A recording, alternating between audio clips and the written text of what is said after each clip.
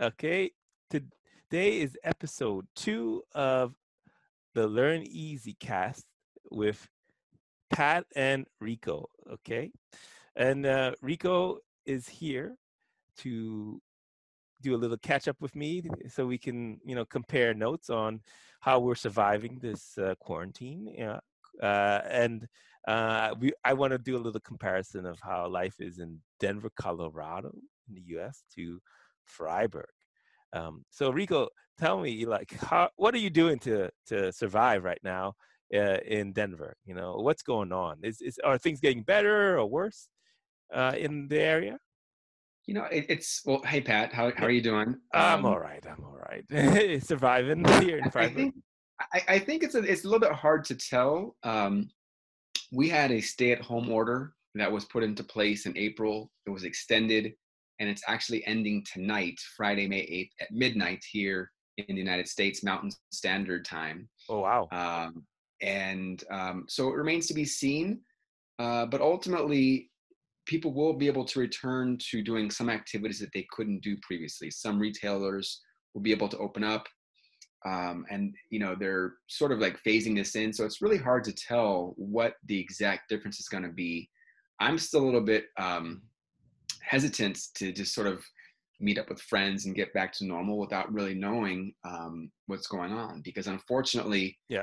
like in many countries in Europe, our number of cases seems to be going up still. Oh wow. The number of deaths, 2,000 deaths a day in the United States due to coronavirus. So it's still a very, I guess for me, a very difficult situation to know what to do. Understood, Rico. It sounds a little bit more dire than here in Freiburg at the moment.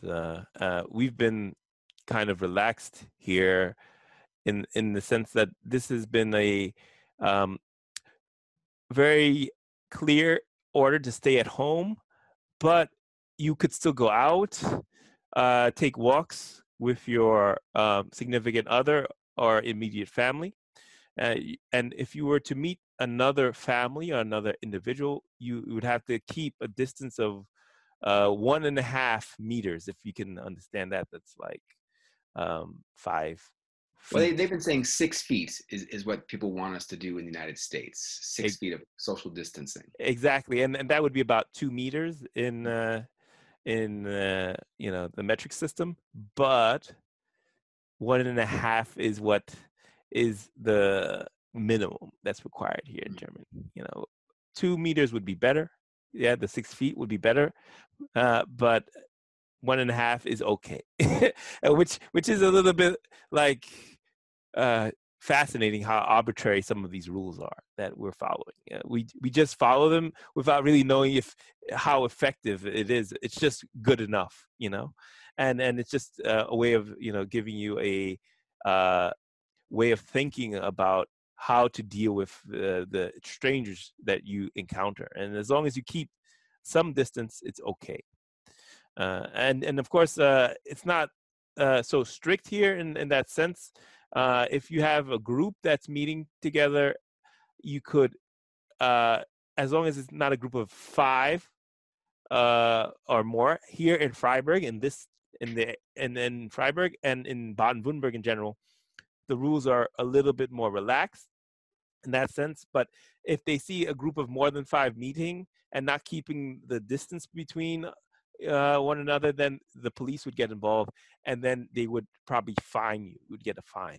Do you have that kind of situation in Denver where you would get fined or maybe even arrested for breaking the quarantine in a sense? Yeah, I mean, I don't have any personal knowledge of this, based on my own experiences or what I've seen, but I have read that people are getting fined, or could risk even being arrested if they don't adhere to some of these orders. But when I've gone out to get groceries at the supermarket, Yeah, it's been amazing to me the number of people who don't have masks on, yeah. the number of people who just seem to think this is just not a big deal. But I've really only gone to the supermarkets, although my wife and I have gone on some walks and have recently started riding our bicycles on a trail where there have been very few people that we see at all. So we're just trying to be smart. But things are going to change starting this weekend. And so my point is that when I've been out just to the grocery store or running other smaller errands, like getting gas, there's still a lot of traffic out there. There's still a lot of it's hard to really think that there's actually something happening because you see so many people out and about. Understood. If you see so many people out and about, do you feel a little bit nervous? Because I get that feeling sometimes here when we're going out for hikes behind where my girlfriend and I live to the mountains. We try to keep our distance from other strangers, but still, you see groups of teenagers meeting and gathering, and you're just wondering, how is that going to help the situation if people are Yeah, kind of and I think finding that's ways to just it. break I the think that rules? people are well. I think people are social and they're going to flout the rules. They're going to do what they want to do. And I think that in the United States, especially, you see people who are just have refused to put on masks. You see people have been shot in restaurants when told that they can't sit down in the restaurant or challenging people, employees. And Exactly. the United States is very different, as you know, Patrick, from Europe and specifically Germany. Yes. Um, but I think that ultimately people just are not taking this seriously because it hasn't affected every family in some way. The numbers aren't that large yet, Yes. and I just hope that people can understand that by practicing social distancing and adhering to recommendations like wearing a mask and Yeah. not meeting with people who are not in your family, for as long as you can, stay at home is really the recommended suggestion. I think that's really all we can do until there's a vaccine, is kind of what I understand. I don't want to get too political Yeah. in this discussion, but I think that the reality is, I was just doing some reading up on the Spanish flu, Yeah. and I think there were 500,000 to 750,000 deaths to the Spanish flu in Mhm. the United States Yeah. Yeah. specifically. Yes. And last I checked, we're nearing 80,000 deaths in the United States with COVID Yeah. 19, and that's been 2 months. Yeah. Yeah. Sure. The Spanish flu lasted from the spring of 1918 through the summer fall of 1919. So Yeah. in about 15, 16, 17 months, let's say, you had 500,000 to 750,000 deaths. And in 2 months, we've had 80,000 deaths. I don't know how those numbers are that different given that the time frames are different. You know what I'm saying? Like, I that. understand. I would say that uh, with the Spanish flu, from the videos I've seen online, there's we should link to a couple of good videos that I've seen. It made it clear that there were two waves, and so there was a lack of preparedness for the second wave that caused even more deaths, and then they required another quarantine, even stricter quarantine, in order to get it under control. And this is something that we're aware of, but we're not necessarily preparing for it based on, like you said, I would not like to get political. I live in Germany, and I know the German government is well prepared. Uh, but I feel from what I've seen, the U.S. government has not really taken this into account, except for leadership, the scientific leadership. But the scientific leadership is not the one controlling the policy, right? Yeah. Yeah, and I think that's just it. It's like, I forget what the expression is, Yeah. you know, you know, uh, something like, if I make a mistake, it's my mistake, but shame on, my mistake, shame on me, or I forget what it is, but Exactly. Yeah. So it's like you fooled me once, yeah, right. Shame yes. on me. Fool me twice, or shame on you. I don't know. I don't know. It's Yeah, something we'll like put it that. into the next episode. Yeah, We'll look exactly. that We'll up get it right for the next for episode. Yeah, yeah. But the idea but is, you, it's about being fooled, right? And I feel like we're fooling ourselves if we think that there won't be a second wave, and that's what we should and learn from the and to past. not be prepared. Okay, Yeah, let's just admit we weren't prepared for this first wave. So let's that's just true. let's learn from that. Not only with this possible second wave, but any future pandemic. Have we really learned our lesson that Okay. there is a need to have emergency pandemic preparedness? And Yeah. unfortunately, in the United States, which is a federal republic, so every state is doing what he or she wants to do. There's not a concerted effort at the federal government level Hmm. with scientists and policymakers, lawmakers, and so on and so forth. So that is what the problem is in the United States, I think. And ultimately, in an election year, there's a lot that's going to happen. Yeah.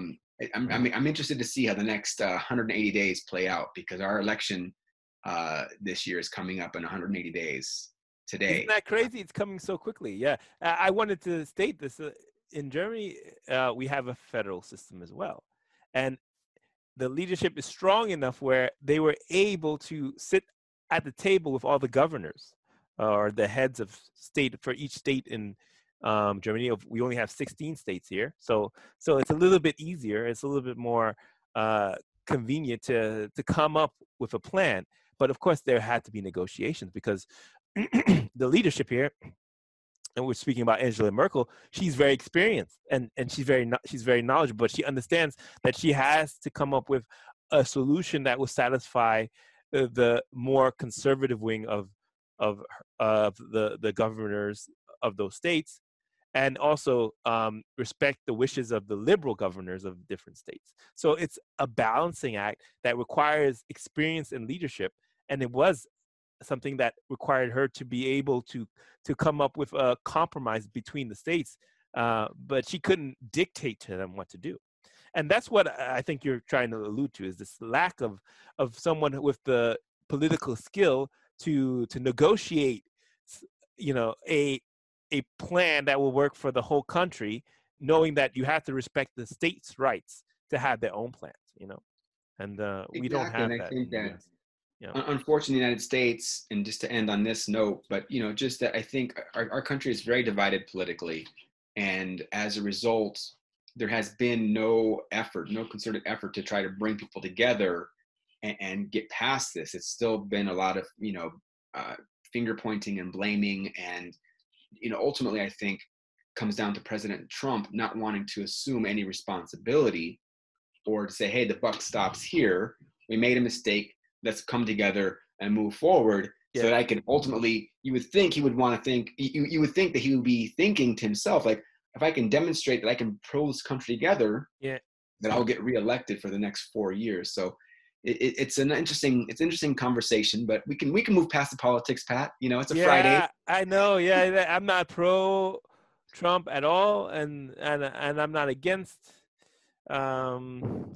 seeing alternatives to the system there in the U.S. I think I'm kind of lucky here, so I'll leave it at that. That we'll talk more about the system and political issues for the students who need that kind of information next time. But what are you doing, Rico, to survive this quarantine? Because look, I have this loosened quarantine here.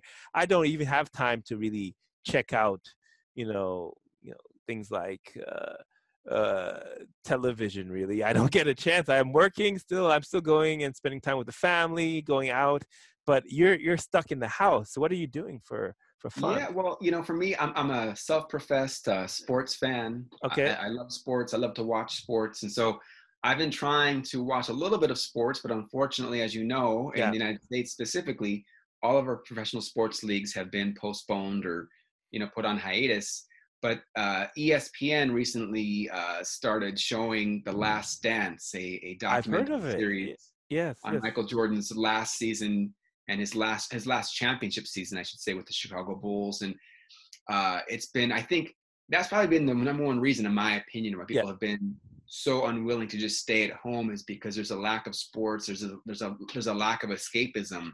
Even if Okay. even without fans, I think people would be contented to stay at home and watch baseball, watch basketball, watch football. Yes. And what I'm actually hearing in Germany, that you guys are going to be opening up the Bundesliga. Yeah, that's crazy when you think about it, but it's true. The news was very clear that the Bundesliga will be having games soon, maybe even the beginning of next week. We'll start having games, but of course not with a full audience, or it'll be basically a televised game with a very small amount of people allowed to go and participate as an audience. And hopefully they'll be doing all the precautions of testing the players beforehand, and of course the audience that are going to watch the players. I think it's amazing that we've gotten to that point where now the German government thinks that it's okay to allow sports to happen, but I think they're trying to get people a little bit of a distraction, especially because in Germany, football is king. Soccer. I should say soccer is king. I'm looking forward to seeing how the players are able to deal with that kind of situation, and Well, if it lasts. Yeah. well, one of the interesting ideas that I heard or read about was that by not having fans or as many fans in attendance, it kind of somewhat evens the playing field of not having home field advantage. It's sort of just like, okay, it's just all about athletic ability. And how is the ebb and flow of the game going to go now when you don't have these raging fans cheering and the hooliganism Yeah.